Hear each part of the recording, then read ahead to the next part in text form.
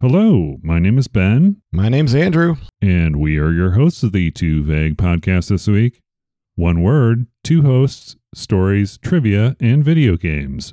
And sometimes Pringles. And sometimes why.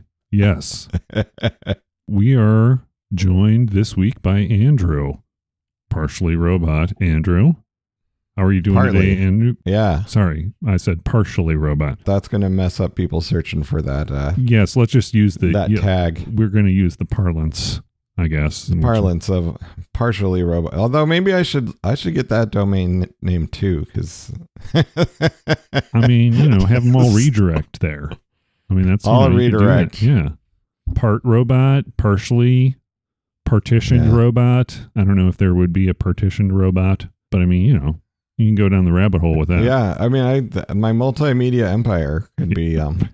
I could spend a lot of money on domain names for no reason. There was a guy that I knew at work around the time we met who was just snapping up as many domain names as he possibly could, just buying them up Hmm. in the hopes that he could sell them off later. And I don't know what happened. It was a thing for a while. Let's not talk about domain names. Let's talk about what you have been up to. Oh, all right. I've been getting radicalized. Oh, No. No, my school district, there was a teacher strike back in November, yeah. but I'm not in the teachers union. I'm in one of the other unions. So part of the fallout from the teacher strike is that to make up school days, they decided to cut winter break in half. While this would have been my first weekend of winter break, a 2-week break, Right. it is now not. I work next week, and then, like, in my job group is like, so you guys are going to pay us time and a half, right, for working on days that aren't our days? And the district's like, well, no, that's not. Yeah. There's some back and forth and some bitter feelings, and I've been going to a couple union meetings, and I got some buttons. I'm just picking up everybody's anger and bathing in it. It'll be interesting. I don't know if my union will go on strike later because we're in negotiations, or we're installed negotiations. Growing up in Arizona, it's like if you don't like it, well then get another job. There's really Get another job, or how about we just fire you because you're grumbling too much? Like, that's it was right to work state. So I got a baby, so that's awesome. Yeah, exactly. Focus on the Yeah, positives. focus on the baby. So like basically, I'm like, well, maybe we'll go on strike, and I'll just get to hang out with the baby more. I don't Yeah. know. It's a win-win. But there's a lot of other people upset.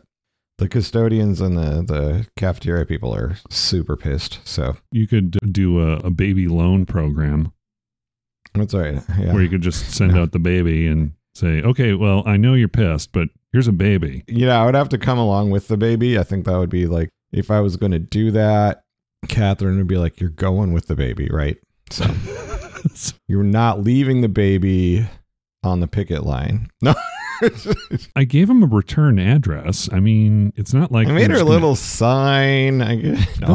They'll get tired of the baby after a while. No, you're not supposed to do that with babies. So you're not supposed to use them as like emotional tokens. Oh, It's frowned upon. like those working dogs, Oh, yeah. You got to let the working dogs work. emotional support animals too. But has Ricky been tested on the stools? Yeah, Ricky's okay with Ricky Jr. is all right with the new bar stools. Sweet. So there has been a ceasefire between Ricky Jr. and the furniture. I feel like I've done the work to prevent Skynet from arising for one more day. Okay. All right. One day at a time. trying to keep the robots and the artificial intelligence happy. So, do you want to hear about what games I've been playing? Because that's Tell me what games you've been playing, because that's what you've been doing. well, like I always do. I've been playing mind games, but you're playing real games. Yeah, I'm playing real mind games. Well, with the Union, right? With the union stuff. I don't know. I'm not really playing mind games with them. I'm getting appropriately involved, but it's stressful, and I don't want to bring that stress here. So that's why Okay. We'll leave it at the door. I'm just saying the custodians are pissed, and anyone who's met a school custodian is like, yeah, they are. So what I've been into lately, I am part of the way through this game called Thirsty Suitors. I think I sent Thirsty you. Suitors. Yeah. I remember this name, and I was like, what? It's not as odd as you think it is. Thirsty Suitors is a game that is, boy, how do I describe this? It's a skateboarding / cooking / role-playing game where you play the character. Your name is Jala. You're South Asian, and you've got your South Asian American parents. Your sister's getting married. You just broke up with your girlfriend, and you come back to your hometown, and there are 7 exes that are angry at you, that want to fight you. But what ends up happening is you just clear the air. That's what the fighting amounts to. It's just you clear the air and you reach sort of a common ground. During the fight, your exes will say things and you'll say things, and it's just like, yeah, we're just clearing the air. So it's not like anyone really dies or gets hurt or anything. Sort of reminds me of the plot of High Fidelity. Right? Oh, yeah. Yeah. It's like, goes, what was it that I messed up in our relationship? Okay, so not to go down the rabbit hole there, but I think he was self-absorbed. It wasn't like he was trying to clear the air to clear the air. He was focused all entirely on himself. Absolutely. Yeah, he was not a likable character, I don't think. No. Yes, he had to do some personal work. Did you see the movie or read the book? I saw the movie. Okay. I should read the book. I don't know. There's a lot of books. The book has a part in it that kind of explains... It makes the character sort of more likable. You kind of see that he has, in his twisted way, sort of ethics. He does have some scruples that come into play because there is a lady that calls him. In fact, I think the part where the lady calls him for the records is in there, or they shot the scene, but they cut it out of the film. Beverly D'Angelo, she's the one who was in Vacation, right? Right. The mom, yeah. She played this woman whose husband had gone on a business trip with the secretary, and she knew that there was something going on. And he got into some trouble, and he said to her, sell my record collection, get some money for it, and then wire that money to me. And then she invites Rob over to look at the collection, and it is an amazing collection of records. He's looking through it, and he's going, oh my gosh, you've got this, you've got that? Well, how much are you selling this for? And she's like, $5.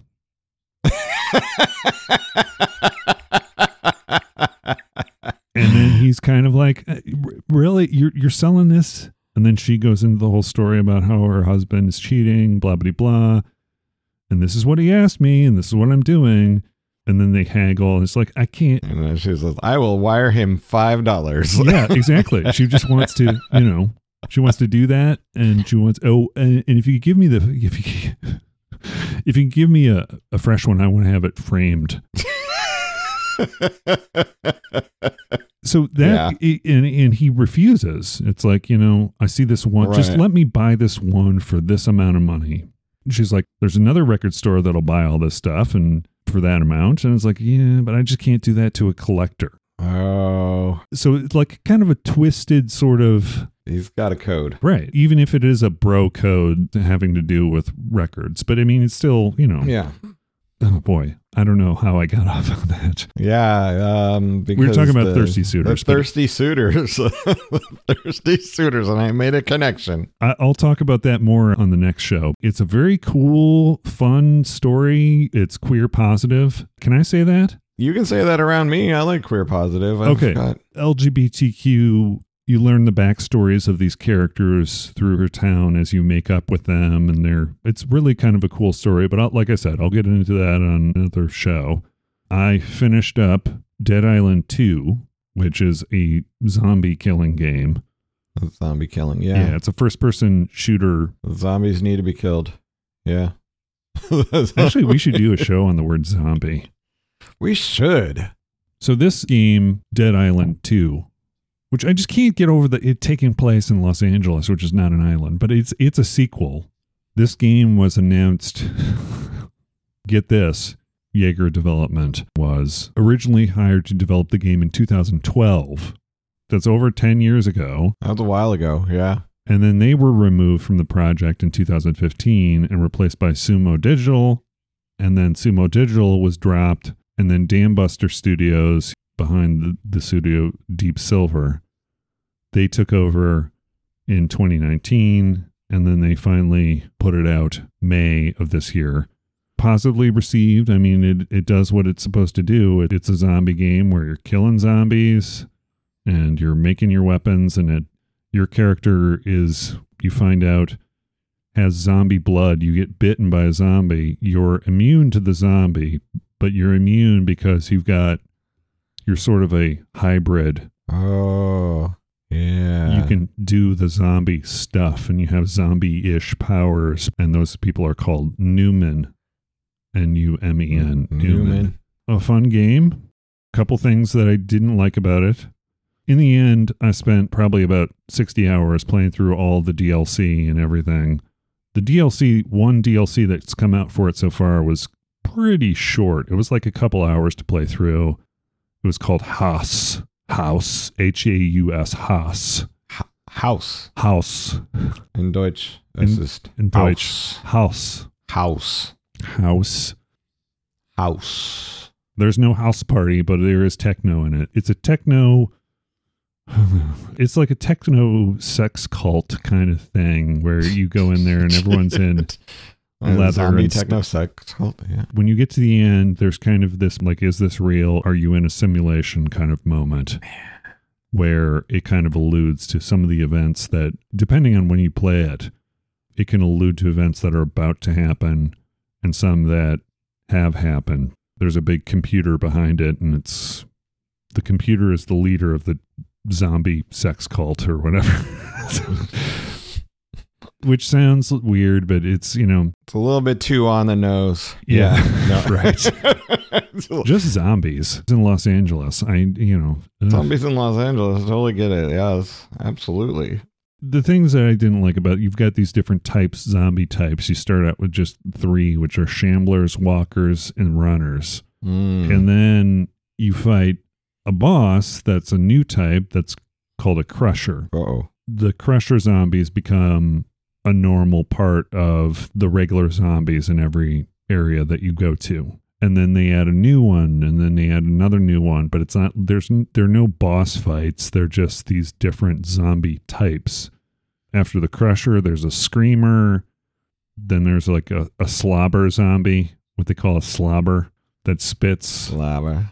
Yeah, zombies are gross enough, but when they're slobbering, Then bursters get involved. Bursters. Yeah, all bursters do is... Sounds messy. Yeah, that's what they do. They just run at you and they go, bye-bye, and then they explode.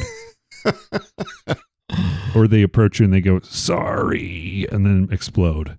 And for some reason, all the California Highway Patrol members all turn into them because it's pretty much those are the ones. That's the other thing, too. It's like they've got a number of skins for each zombie, right? So, you get different ones. But, I mean, one of the ones that they send at you all the time is a California Highway Patrol. Ponch and John. Yeah, exactly. I couldn't tell from their face because they exploded before. Yeah. And then they have spiky walkers, grenader walkers, firefighters. And each one of those has like a resistance to one of your weapon types. Right. There's butcher zombies, which kind of crawl around sort of like a spider, and they've got these spikes for hands. And then...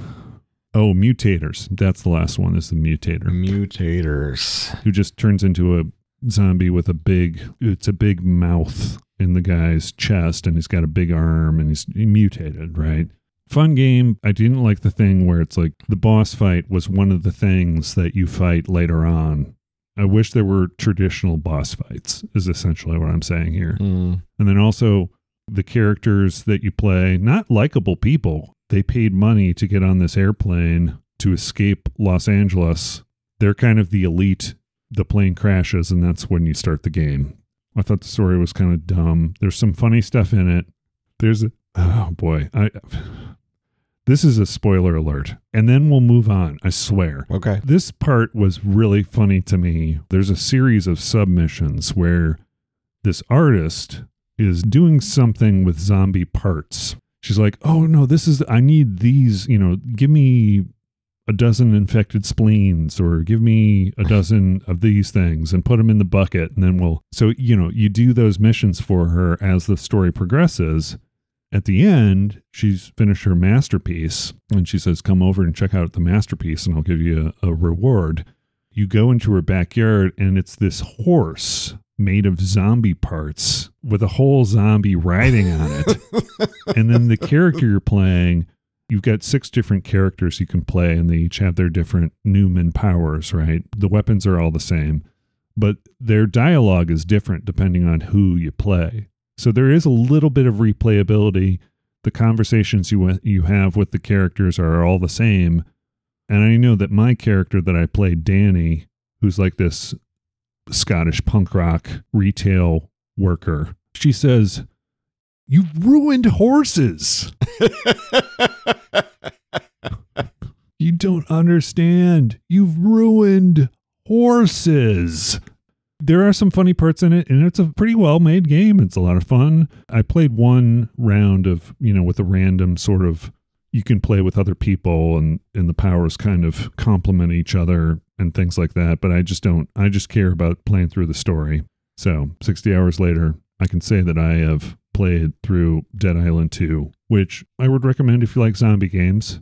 But if you're looking for a story, you don't have to play this story. But it was fun. I'd say solid 7 or 8. Right up there with RoboCop for a different reason. I mean, it was fun playing through it. I would put RoboCop on top of it, I think. So that's what I've been doing. Killing zombies. Yep.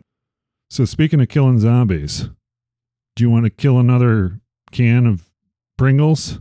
All right. We've come up to the time where we go on one of my sensory adventures. Andrew's Sensory Adventures. Brought to you by us. Because Pringles isn't sending us anything free yet. No, not yet. I mean, we don't want to. I mean, I didn't mean that like that. I meant like we're doing this out of love. Out of appreciation of the Pringles brand. Appreciations. Yes. The Pringles brand means something. The uniformly shaped processed potato snack that always half of them are all crumbled up in the can, but it's fine. This one came from Japan, so if it got crumbled up, it's all right. This is a Japanese one. Japan flavor number 2. And what was that? What is that flavor? This flavor, according to the Google Translate, is scallop butter soy sauce. Scallop butter soy sauce. Yeah. So, do you have any expectations coming into this one, or this one's a mystery to me? Like the soy sauce, the last one, the Japan, the addictive garlic. That just like blew my whole concept of what a Pringle could be. Right. I mean, that was like the pinnacle as far as I'm concerned. Yeah.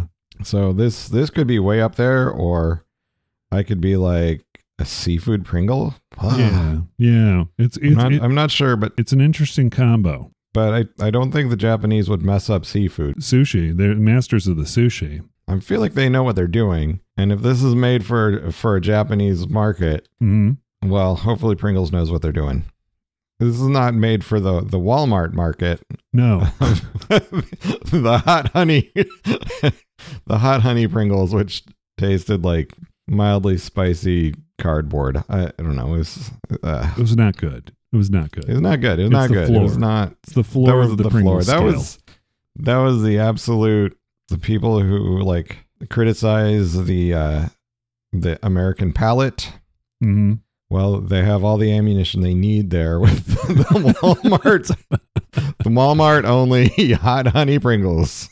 We'll revisit that theme later, but go right now. Scallop butter soy sauce. Scallop butter soy sauce. Okay, let's do it. All right, popping the lid and the little foil thing, and okay, towards the top of the Pringles can, we have largely intact Pringles. There are some crumbs down there towards the bottom, I can see, but it's once again, the stability pretty solid. So they don't have the pretty same solid. I mean, yeah, they don't have the same problem as the American Pringles, where the top one always seems to be the one that's mooshed. Yeah, the top one's always mooshed, but this one, it's been in transit, so yeah. Just surprised at how many of the top ones are still that nice little curved oval shape. Okay. You know what? I was thinking about this recently because I have nothing better to do except play video games. Well, maybe it's the way they're stored. in the middle is where there's the least stability if you store a tube on its side, whereas I don't know. if you store a tube vertically, the top is, you know what I mean? So maybe it's a method of storage. Maybe they store them differently in Japan. That's why Maybe Japan has superior potato technology. Perhaps. I'd like to think they do. Absolutely. So, but I'm going to go for this. This is the, I'm smelling it. It has a nice inviting smell. It's not, it's hard to pick up a smell off of a chip, but there's nothing freaking me out. Okay. It smells like Red Lobster. umami flavor. Yeah. It smells a little bit like a Red Lobster. Yeah. For the seafood lover in you. Okay. So I'm going to give it a try. All right. Okay. Yeah, I like this one too. It does have a nice, like, savory, like, seafood flavor. Doesn't taste fishy or anything? I mean, does it, you've eaten scallops before, right? Yeah. Yeah, no, it kind of has that. I mean, it tastes kind of like scallops and soy sauce, but also in a crunchy potato chip form. Wow. So another winner. I will probably eat all of these. I'm not sure if Catherine ate any of the addictive garlic. I put them in the pantry and the can's almost empty. So either I ate them all just not thinking, or she had some. But yeah, if I tell Catherine they're scallop flavor, she probably won't eat them because she doesn't like scallops. But does she know how to read Japanese? No, I don't think so. And I'm not sure if the scallop thing is more of a texture thing or a flavor thing. Could be either. I know a lot of people who don't like the texture of the scallop, but the flavor, it's sort of a meaty. The thing I like about any kind of seafood is when it doesn't taste like fish, like the smell of fish. Yeah. But if it's got kind of a meaty sort of like shrimp, right? That's one of those things. It's like, I like the flavor of the shrimp. Well, where do you put this? Do you put this above or below the other Japanese flavor of the addictive garlic butter? It's neck and neck. They're right up there.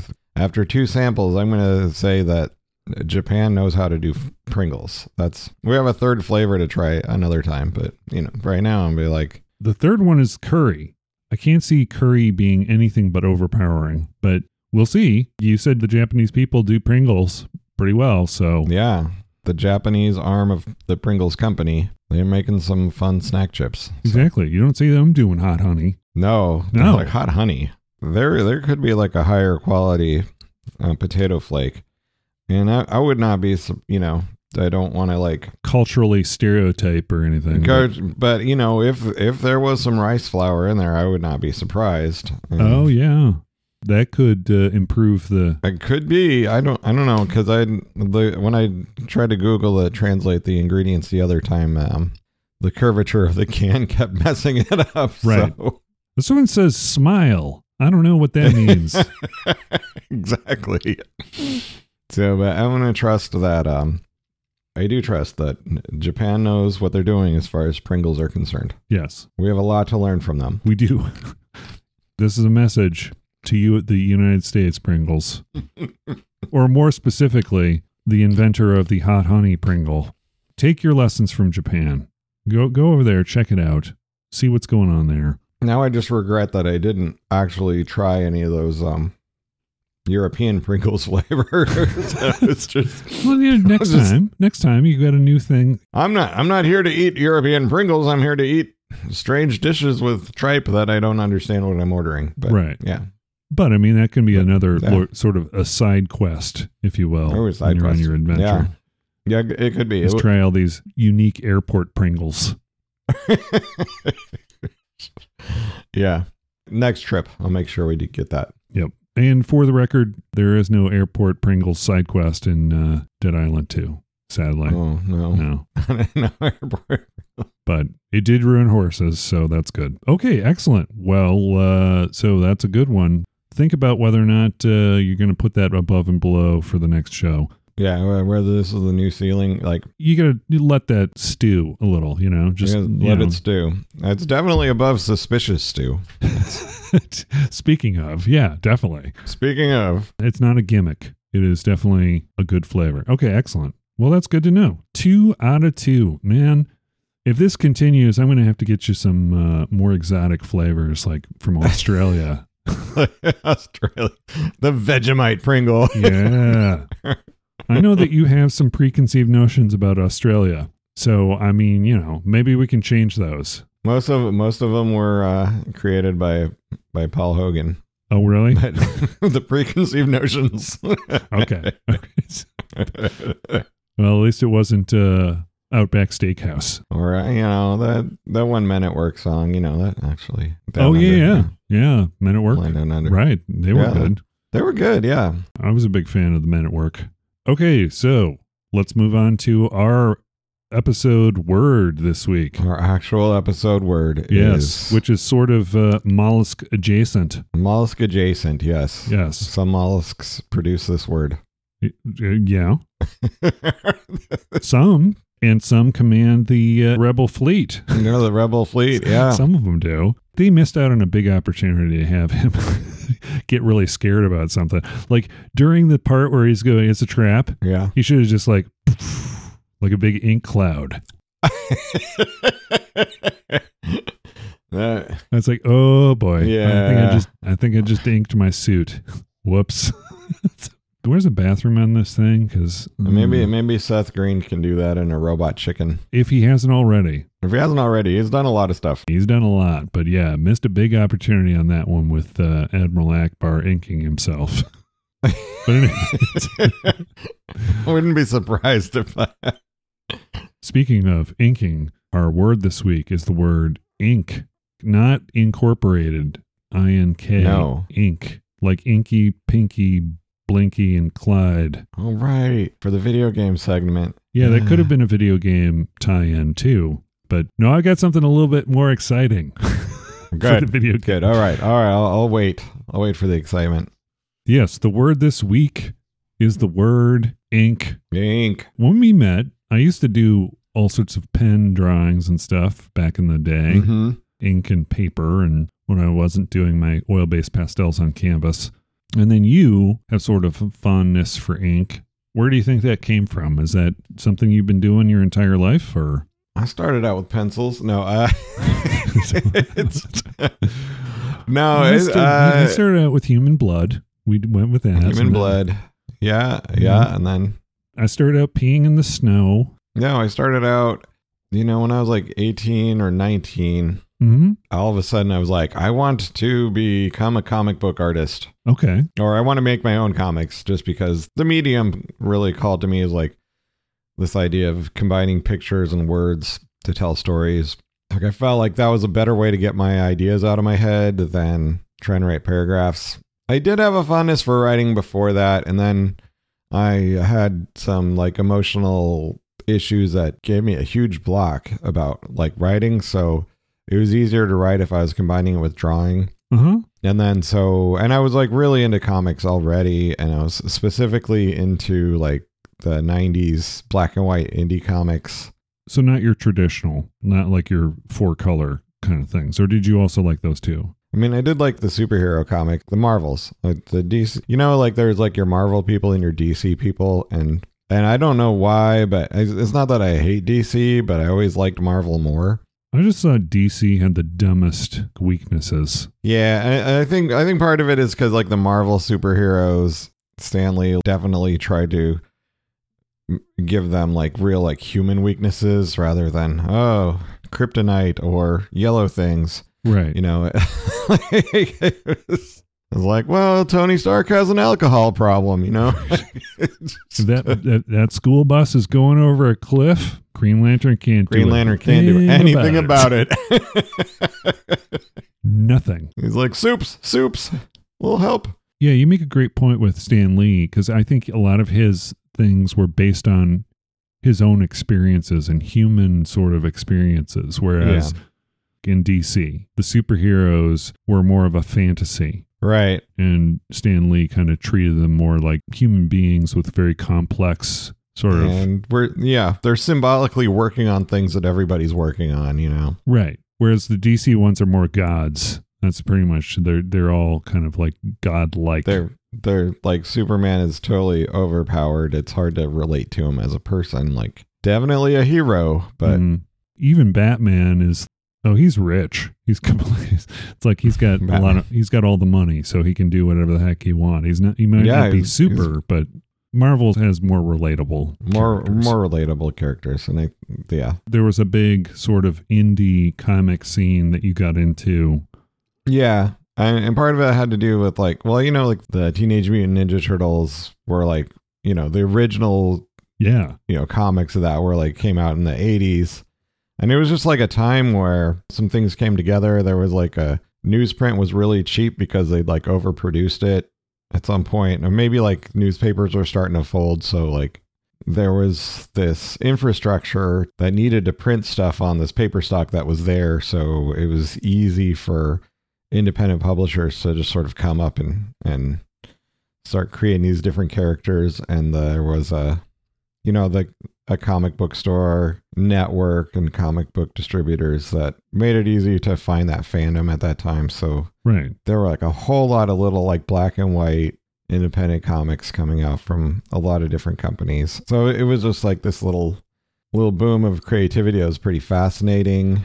So yeah, I got into like doing like dip pen and ink kind of thing, like using like the Speedball crow quills and different of the dip pen nibs to try to ink my stuff. And it was a steep learning curve because I had to like teach myself how to draw too. Like I'd taken your high school art class was not really giving me what I needed to know about like anatomy and stuff. So so there was a while where I went to community college, took some art classes, and then when I tell the art teacher, I want to do comics, and then they're like, go like, so that was.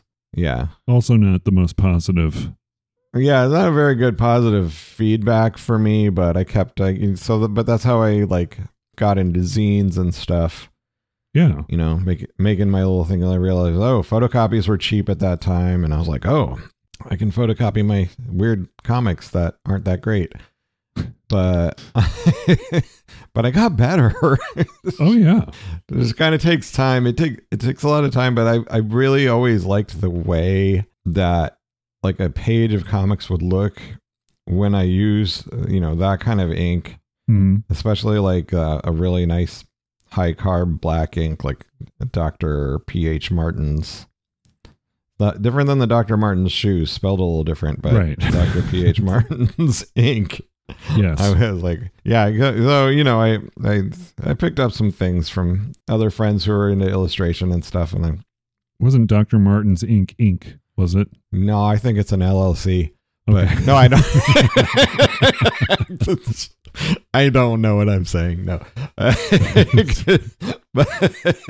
And I just kind of, I just really like the way that kind of stuff looks. And it is kind of messier. It can be. You can spill a lot, which meant me using a lot of whiteout or using these white correction pens and trying to clean up my comics. Yeah. Nowadays that we live in the time of computers, I can just scan the image and then go into software and just like clean it up there. And I probably could, there's all the kids today, they love their like Procreate and Canva and everything. And yeah, I'm just this dinosaur that's like, nope, I'm going to spill ink all over my art table and because I like it. Listen, that's completely valid. I mean, I'm one of those quote unquote kids today that really, there's just so much to learn in Procreate. And I, learn something new just about every time I do one of my art pieces for the show. It's such a powerful tool, but I can understand wanting to do, I can come up with things that look very similar to my oil-based pastels on canvas, down to even the texture of the canvas, right? Right. Even in that, you can simulate all that stuff, but it's just not the same feeling as just doing it manually. And I'm sure there's an emotional connection there too that you establish by doing things manually. But it's a huge time saver. Right. That's the thing. I realize that, like, oh gosh, that's a huge time saver if you can just do that. But I'm at this point where I realize that, when I draw, I'm doing it because I'm doing a thing I enjoy. Right. I'd heard about Inktober for several years, but this year I actually like realized on October 1st that it was happening, and I was like, I'm gonna do that this year. Yeah, I was under the impression that you'd been doing it for a while, but yeah, this is your first year doing it, huh? Yeah, so then I dug out my old comic stuff, and so not every time did I use like the dip pens and all that. Right. I used different pens and stuff on different days depending on what was going on. Like there were a few days where we were hanging out in the hospital all day long because of that's what you do when you have a new baby. So there was a few of them that I did with. I brought some of my little Micron pens and a sketchbook, and I was doing them on the bench in the room while labor was going on next to me. Right. While Catherine was doing all the hard work. They were doing all the hard work, and I was like, honey, I got to draw. I got 15 minutes. I'm drawing, doing this. No, actually, it was part of the challenge that was really motivating for me to like be like, okay, I've got to find a block of time to do this. Right. And because I knew I had all these other constraints on my time, I was like, okay, I'm going to sit down and do it.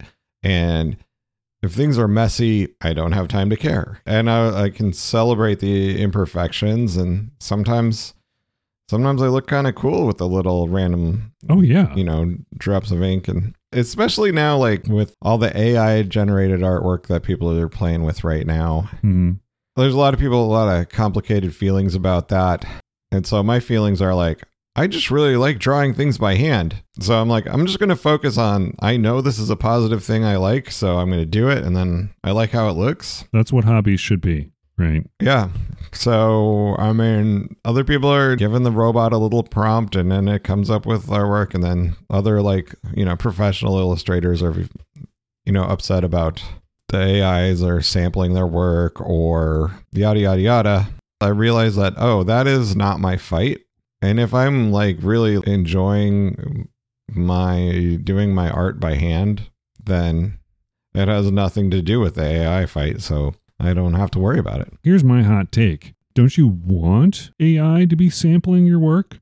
That means that you are searchable, you're notable as an excellent artist, you are, you know what I mean? Your notoriety. And it doesn't really cheapen your art as long as it doesn't duplicate it identically. The problem is that for people who being an illustrator is their job, it makes the product of their job or something that looks similar to their product be able to be generated for no money. And so that means their livelihood is at risk. So that's their big argument. But it's like the same fear that happened when photography was invented. Before photography, oil paintings were like very realistic.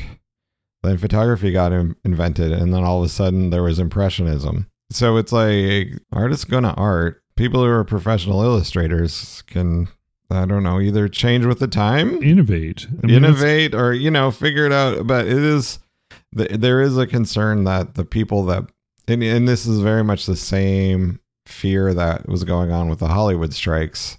For an actor, if my features and voice can be digitally replicated and they don't need to actually physically hire me to be in the background of a sitcom when they need a crowd scene, then I don't have my job anymore. Yeah. So, I mean, I think like for like background extras, yeah, that's probably more of a concern. There's a lot of stuff, but then there's also like the idea of like, well, I don't know. I don't work professionally in that industry. Yeah. So I do feel like there's a lot that's problematic about multiple industries, and I would be like, you know what? If everybody, if we went all socialist and everybody had healthcare and everybody had a place to live and food to eat every night, then it wouldn't matter if the AIs were taking our jobs, right? Yeah. We could just make what we want to make and have a fun time. And I think that's another thing here is the question of what is the purpose of your art? There's that. Yeah. If you're threatened by something that can do it automatically, that art doesn't mean anything. It doesn't have any deeper meaning. It was just created by a computer. It's like, so yeah, a lot of the like stuff that's created by a computer, it's like, well, that would be work for hire stuff, advertising, illustration, and all that. And like, well, that is something that will pay the bills so that you can do your real art on your own time. There's also a concern about it cheapening the whole thing. It's like if you can do this with this AI component, you can create an inking with that. Well, then there's going to be all this garbage out there. But then again, I mean, you're going to have to wade through all that garbage to get to the artist. You're not wrong. Well, the big argument against it is like the economics of how a professional artist is going to be able to keep eating. So I think that's like the existential fear. And then it's like, well, we're all living in Disneyland right now as far as look at all this great stuff. And it's like, we're not, I mean, not all of us are living in Disneyland, but in the United States, and especially like in Hollywood, like people are, you know, busting their butts to make entertainment things. But, you know, that at the same time is like, well, they have a job where they make entertainment things. I applaud them for fighting their fights and making their arguments. And at the end of the day, I'm like, well, I got a day job that's not my art. So Right. Exactly. That's another benefit. But I mean, AI is creeping into, other people's, workplaces. So it is a concern as far as general AI.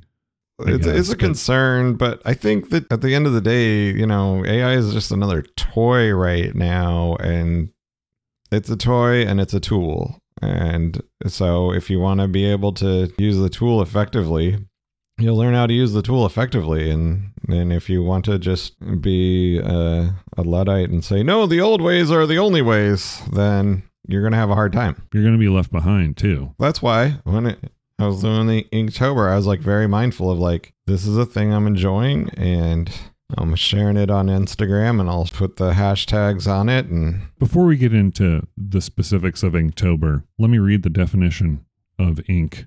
Of ink, yeah. How do we skip that? I think it was my fault.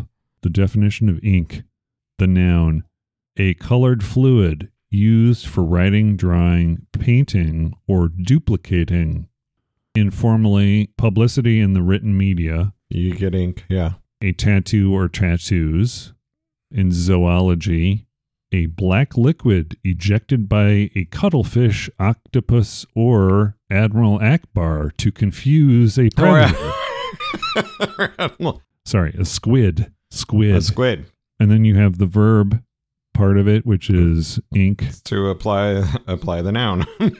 Yeah, you've got mark, words or design with ink, cover, type, or stamp with ink before printing, obliterate something, especially writing with ink. He carefully inked out each word. Obliterate? Are they talking about? Okay, I can see. Yeah, I wrote that word that wasn't the right word, and then you go back and just like cover it up with ink so nobody can. Like redacting it. Kind of like that. Informal North American assign secured services, someone with a contract. So basically pen and ink, inking something. Right, yeah. Origin, Middle English, enquy, from Old French, enque, E-N-Q-U-E, by way of late Latin from the Greek, encuston. Okay. Denoting the purple ink used by Roman emperors for signatures. From enkynon, burn in. There is our definition and our brief origin. The thing I was thinking of with obliterate, kind of the redacting thing, there was one of my favorite Onion articles that is about how the government just realized that they purchased a whole bunch of black highlighters. We're trying to emphasize that, but it was black. Now it looks like we're trying to hide information. One of my memories involving ink, I took drafting back when drafting was the way we made our blueprints, or the part for our blueprints that we would feed through the machine to make the blueprint, which smelled like ammonia. Not to get too technical about it, all through high school, I took 4 years of drafting. So I remember on my drafting board at home, I would do things with my tech pens, which I bought for drafting class, which were kind of expensive little things, but it was same problems you have with like quill pens with other types of pens where Oh, right. Yeah. you do get messy drops and drips. And then also you got to be very concerned with where you place your hand. And sometimes you need to rotate, but more often than not, you don't need to. You just need to think about the order in which you are inking your drawing. Exactly. Yeah. You know, typically left to right, but then there are also some, left to right, top to bottom is generally what I did. I do have fond memories of staying up late at night, Yeah. watching David Letterman while I'm doing my inkings for drafting class. Oh, yeah. Yeah, that's one thing that I think of as that. And also tattoos, I guess I think of that. I used to Yeah. Tattoos. Yeah. I used to do designs that resembled sort of tribal looking things, which also sometimes appear in my oil-based pastels on canvas. It was just 100% expression, putting it out on paper. I really didn't care about, it was just doing stuff that made me feel okay. Sometimes they had meaning, sometimes they didn't. That's like that. One of the most like powerful things about art is just like you're doing something that makes you feel okay. Oh, yeah. It has that power of getting something out. You're doing it. Sometimes I have a very clear idea of what I'm doing. Other times I'm just like doodling, but the doodling leads to something if I want it to, Similar to Inktober, where you have your prompts. That's pretty much my show. It's like I will have a word. Right. I just take an idea and run with it. And if I come up with a better idea, I just scrap that idea and go with a new idea until I get something that's complete. But it has to be done within a certain amount of time in general. So it's like you can put out some really interesting, fun stuff if you're on a deadline to make something. That's right. Yeah. It's a challenge, but it's also keeps the gears working. Right. Right. Yeah. Knowing that there's like a certain structure you have to fit really helps you focus on what it is you want to put in there. A framework kind of thing. Yeah. I did find the daily prompts were interesting because there was a couple days where I just really hated the word and I was just phoned it in. Well, that's the thing too. It's like you've got to think of, it's sort of a, what is this associated with kind of thing. I liked your take in some drawings I did this October. Is that the name of the? Oh, yeah, right. Yeah. That's what I called it. Yeah. Some drawings I made this October. Yeah. The one Angle. Yeah. Which is actually Angel. It was supposed to be Angel. And was that intentional or did you actually misread it and then start working on Angle and then? That was all deliberate. I was so tired and I just knew that was like a common, a misspelling. Yes. Of Angel, like you would write angle instead. And so I was just like, oh, I have a protractor. I can make an angle really easily and then do my for some reason, like the tiny silhouettes of my comic characters are really easy for me to do. And I always feel very satisfied when I see like it's just the little scribbly silhouette of Booger Bear. And it just makes me happy. So I was like, okay. You came up with that when you started, right? Like when you were 19, that was like one of your first, I don't know, imaginary friend, but sort of alter ego, maybe? Yeah, kind of. He just somebody that and it was like, it started out as a random doodle, and I was like, oh, what the heck is this thing with weird bear with his big nose turned up? And I was like, and I just wrote his name Booger Bear, and I was like, yep, that's him. And then actually, at that time, I got some fabric paint and some cheap t-shirts from Michaels, and I was making Booger Bear t-shirts for my friends. Nice. And it was like right after the big Central Arizona Project nightmare that happened. When the Central Arizona Project first got to Tucson, they tested out connecting it directly to the Tucson water supply. Right. They did it in a test neighborhood, and immediately the change in pH between that and the water that had just turned everybody's tap water brown because it reacted with stuff that was in the pipes and just release all these sediments. And so then the city had to go and repipe a bunch of people's houses. That happened. And then so I made a shirt that like Booger Bear, safe as CAP water and just as brown, just like one of my first political cartoons. Yep, that's it. Water and just as brown. Booger Bear gets sort of an alter ego. It's like, does Booger Bear say things that Andrew doesn't? Yeah, I'm still like learning about Booger Bear. Like he's he just been like this recurring character that I keep drawing, and then I often draw him in doing dialogues with the Drew character, which is me, right? in cartoon form, and like, but it's like, so they're having their conversations, and Booger Bear is obviously like coming from some part of me that is like able to take a step back and come at it from a different viewpoint. Come at it from a sort of different angle and kind of make the Emperor's New Clothes kind of statements. From a different angel. Yeah. He comes at it from a different angel. That's right. Exactly. One good turn. First, I was like, well, this is the dumbest doodle I ever made. And then I was like, but I kind of like it. And I kept making it. And then started doing more like elaborate drawings and more like details. And like, what if I did this? What if I did that? And it was pretty fun. What made you get involved in Inktober? Because I know it was started because he wanted to improve his inking, so he just kind of, that's what he did. He created, the guy, was it Jake Parker, is that his name? Yeah, I believe so. Yeah, the illustrator who like started, he just started like, here's a challenge, let's do this, let's do an ink drawing every day in the month of October, and he to like just practice on working on inking skills. With social media, like at some point you stumble across the drawings that other people will make, and they're like, I'm doing Inktober, and it's sort of like the National Novel Writing Month in November. Mm-hmm. You heard of that one? Yeah, the NaNoWriMo, which I was like, I'm never going to do that because I know how long it takes me to write stuff, and I will just get upset.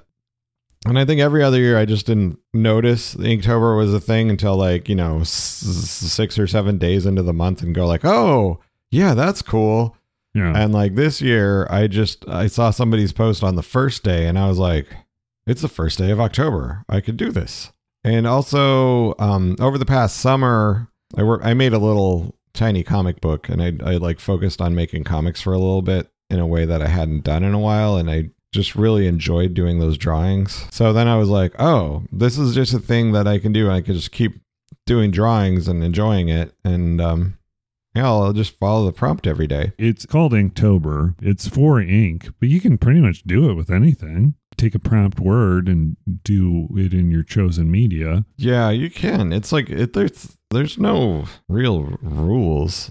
I mean, there's only like one rule now.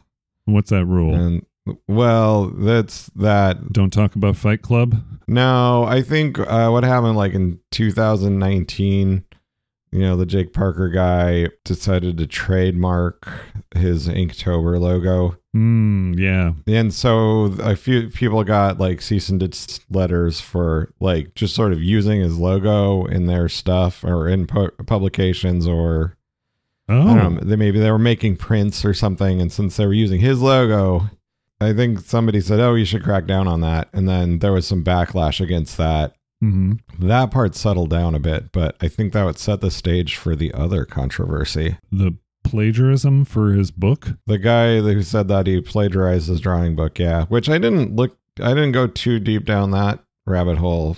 If people want to go down that rabbit hole, by all means. Yeah, I went a little bit. To me, what it amounts to is it's an art book. There's only a certain number of things to cover. If the order in which you're covering these items, I mean, it just makes sense to cover these things in a specific order or organize things in a specific way. That doesn't mean that it's copying the book.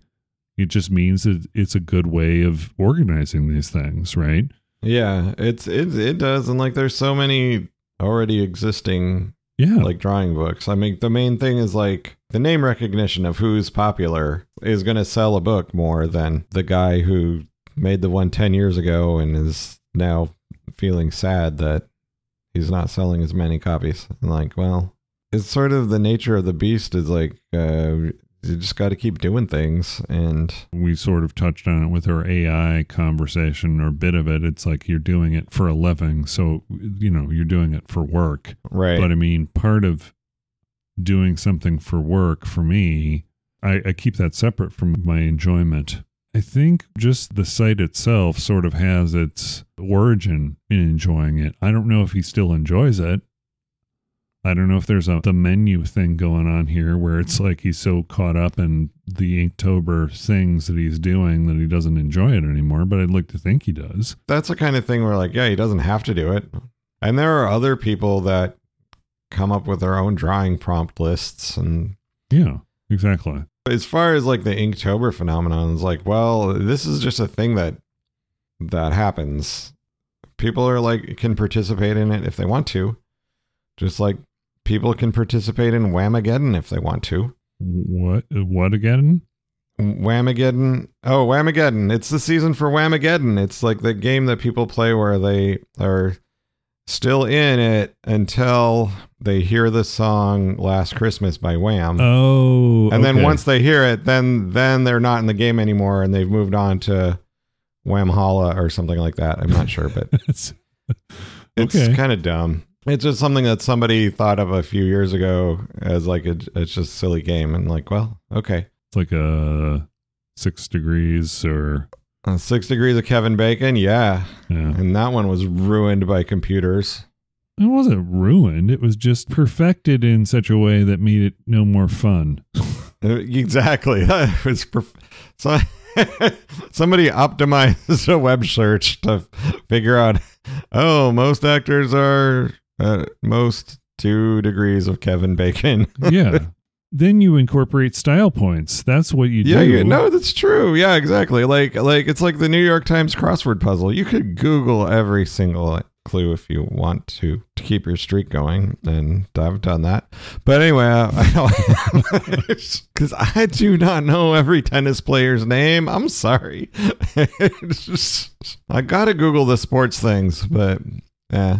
But also, like, I'm not a crossword puzzle purist either. So yeah. If you're that much of a purist, keep it in your own. I mean, Yeah, don't bother other people with it. Yeah, exactly. It's like the thing that I can relate it to is video games, obviously. People talking about how it's like, no, this is the way you play the game. It's the real way. This is a real gamer. Like those types of things. The real way to play. Yeah. Like, if you're playing it and you're enjoying it, you're doing it right. Yeah, right. I mean, there is no way. Tell me about your video game, the tattooed. What are they doing? What's it called? It's called Tattoo Assassins. Tattoo Assassins. Yes, by Data East. By the way, for those not keeping score at home, this is our video game segment. Tattoo Assassins is a game I remember seeing at a test game.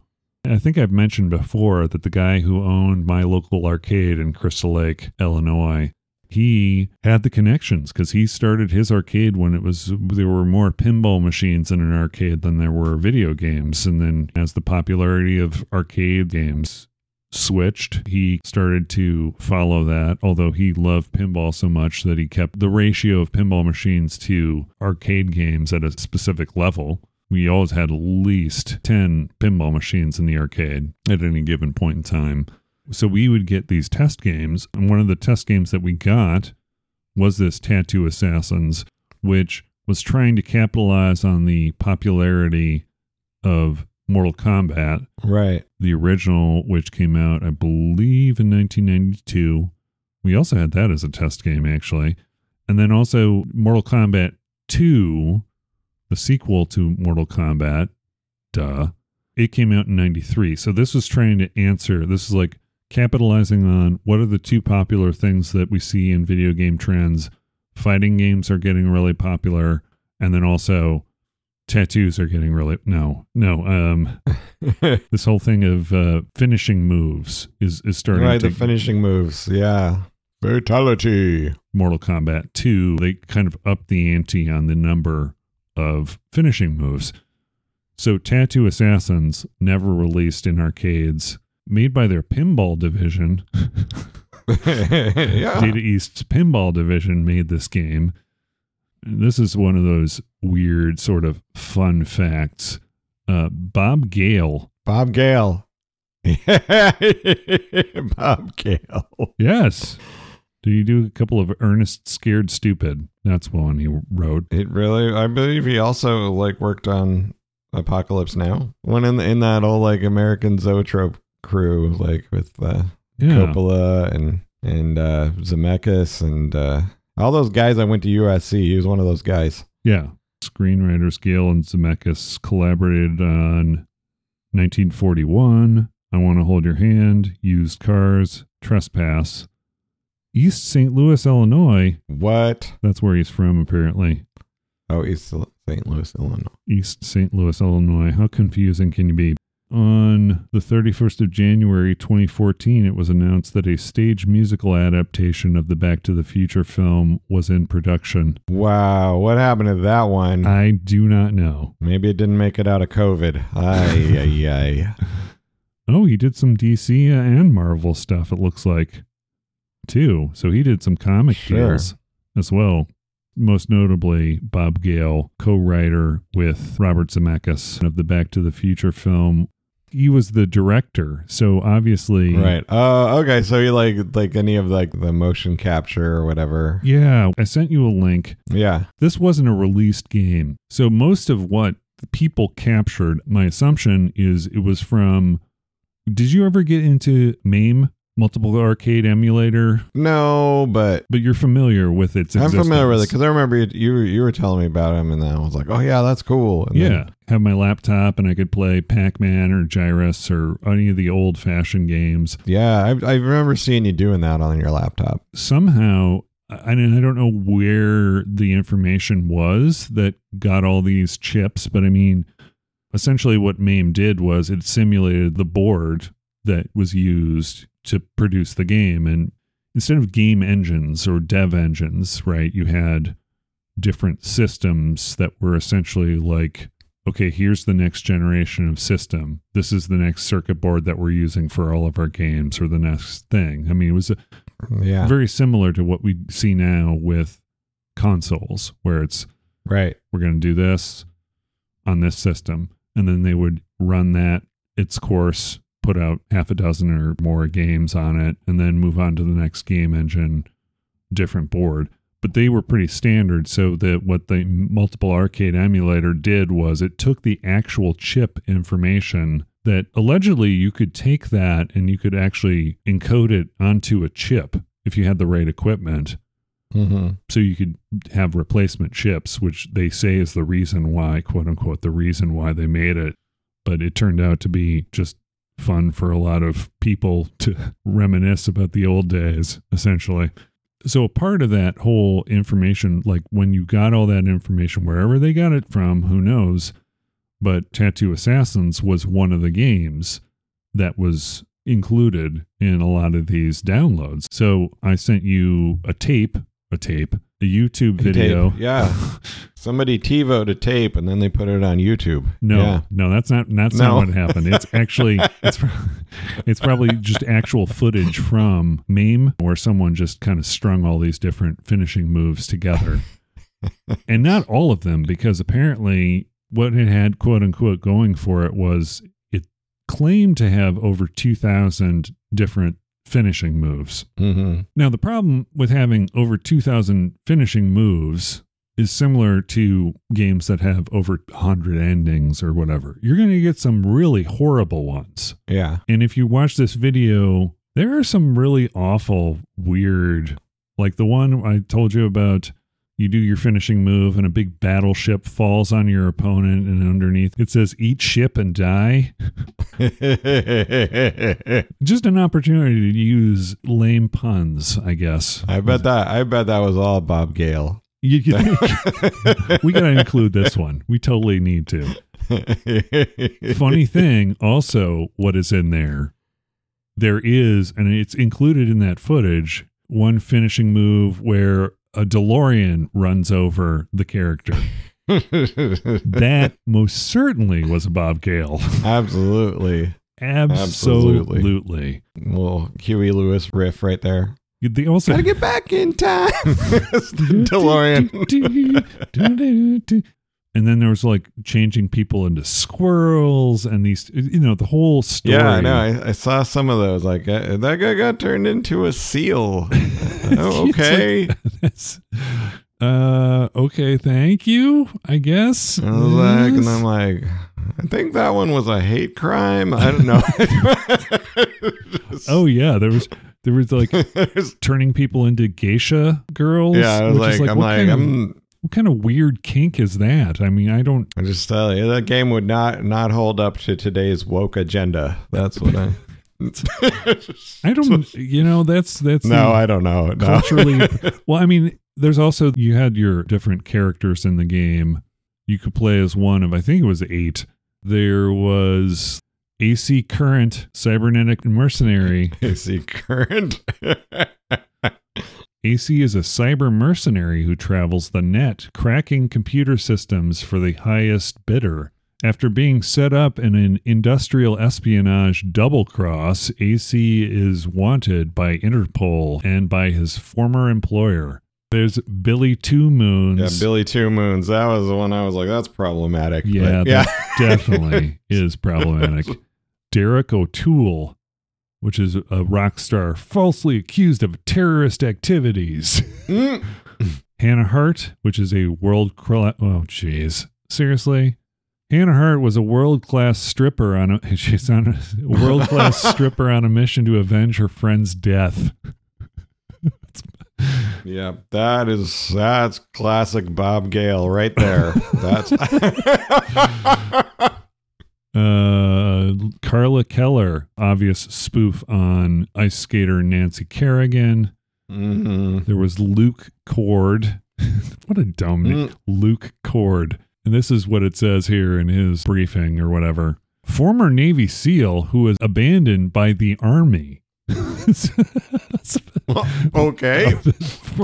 That tracks. Like the Army doesn't give a shit about the Navy SEALs. Yeah. After a secret operation against the Soviets. Yeah, the Army is like, oh, what are you doing with the Soviets? A former Navy SEAL who was stranded in Alaska after a secret operation against the Soviets was compromised by a bureaucrat. Oh, okay. All right. Leave it to the bureaucrats. Those bureaucrats. Ugh. He has been declared dead by the U.S. Navy, but the CIA still has a contract out on him because of his knowledge, ... Also, you had Maya, who is an Amazonian princess looking to avenge her father's death. You had Takhata, Takhata, who is framed for murder, a murder he did not commit. No way. No way. You didn't commit it. No. It's just like The Fugitive. Listen, it was just a maiming. I just maimed him. I didn't kill. Someone else finished him off. Framed for a maiming he did not commit. He is wanted by both the Yakuza and the Japanese police. Last but not least, Truck Davis, the sole survivor of an ambush from a rival bike gang. Truck is set on revenge. Can't beat a character name like Truck. Truck. I don't know, man. Let me just one more thing and then we can close off the show with this. All right.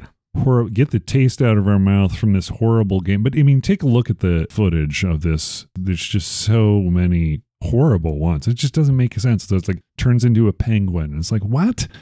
And then each character has a tattoo that's on them that gives them certain powers. And there's one that's a tiger, and the tiger bites off the guy's head or slices him. It sounds like the kind of game that was designed for my brother at the time. Like him and his friends, they would have just the Beavis and Butthead crowd. They would have loved it. Yeah. At least with something like Mortal Kombat, they spent time and effort. I mean, the game itself was very choppy. As far as the fighting itself, it was bad. It was just a bad game altogether as far as the fighting. But what they focused on was making these ridiculous 2000 finishing moves, including being able to turn around. The female characters can turn around and flames shoot out of their butt and catch the other person on fire. That's like one of the finishing moves. Yeah, that's man, that's a lot of quarters going into that machine. But all the 12-year-old boys will be like, flames on her butt. I mean, maybe it was just it was an idea before its time. No, it's no Night Trap. That Oh, did you see Night Trap finally? I watched that whole little the little documentary, and I was like, wow. Isn't it an interesting story? Like how they, they initially it's interesting. Yeah. And like how that was amazing. It's like, no, you guys can't have ninjas. Can't have ninjas. Like, oh, so they made up the most ridiculous kind of like the augurs, like weird lame vampires wearing trash bags. Yep, that'll sell. And they're like, well, it did because of thanks, Congress. The story behind it is more interesting than the game itself. Yeah, right. It was an interesting idea that they could have done better. Yeah, the whole fact that like Hasbro didn't want it to be dark, so they had everything lit up like a Kmart. It's like the guy's like, we were just like taking every note and doing everything to make it exactly what they wanted. That was the problem, right? It was not good. Yeah. I mean, it's what it was. It was like product of its time. Yeah, exactly. I just think, who did not tell them about the acronym choice there being SCAT? Who did not speak up? Let's see if this passes. Means something else. So, Tattoo Assassins, it is the hot honey equivalent of fighting games. We'll just call it that. Yeah, it looks like it. Yeah. Yeah, definitely bad. I will, the wolf. Hot honey. And I don't know if at the beginning of it, you see this little, this guy who looks like an old Asian man wearing a diaper. It's like, oh yeah, I saw that. I was like, well, this is gold. I've been sampling the scallop butter soy sauce Pringles. I think I'm gonna put them a notch higher than the addictive garlic. Oh wow, okay. I mean, it's really close, but you told me to think about it, and I've been thinking about it. And so, do you want to close the show with that as your final thought, or do you have a final thought about ink? My final thought about ink is like, I don't have any tattoos, and it's only because I never thought of one that I really wanted, and now I'm probably too old, but that's fine. I don't think you're too old. I just think, if you want something to decorate your body, I mean, that's the thing. Back in the day, I had piercings. I went that route because I could take them out at a certain point, which you can't do with tattoos. But I was old enough at that point in time to say to myself, something that I liked, like Clash of the Titans, helped me. I look at Clash of the Titans and I go, that was so great. And then I see Clash of the Titans 10 years later. And you go, what? So that was the early lesson I learned. Thank you, Harryhausen. Ray Harryhausen. For that lesson on tattoos. It's not going to be something that you want on your body forever. The odds of that are very improbable. Although I would say that I do see, I don't know, I see a lot more interesting tattoos these days. Along with the interesting ones, there's also bad. There's a lot of bad ones, yeah. I saw one on the internet. It's a fist that has blood on it, and it's got a little ribbons above and below, and it says cunt puncher. No, you're like, you don't, nope. That exists. That tattoo exists somewhere on someone. I had a friend who well, she passed away, but one of her favorite tattoos in the bad tattoos realm was one that said, no regrets. Regrets, but spelled wrong. Uh-huh. No regrets. Like somebody got that tattooed. Kind of like when Bart got his tattoo and it said moth on it. Moth. Let me just say, so we can not do tattoos as the final word. Controversy aside, if you take this idea of Inktober, I mean, just do it, right? I mean, it's not anything that is going to be negative about it. It's just an exercise in artistic and, your creativity. And so just do it. I mean, in fact, I might even do it next year too.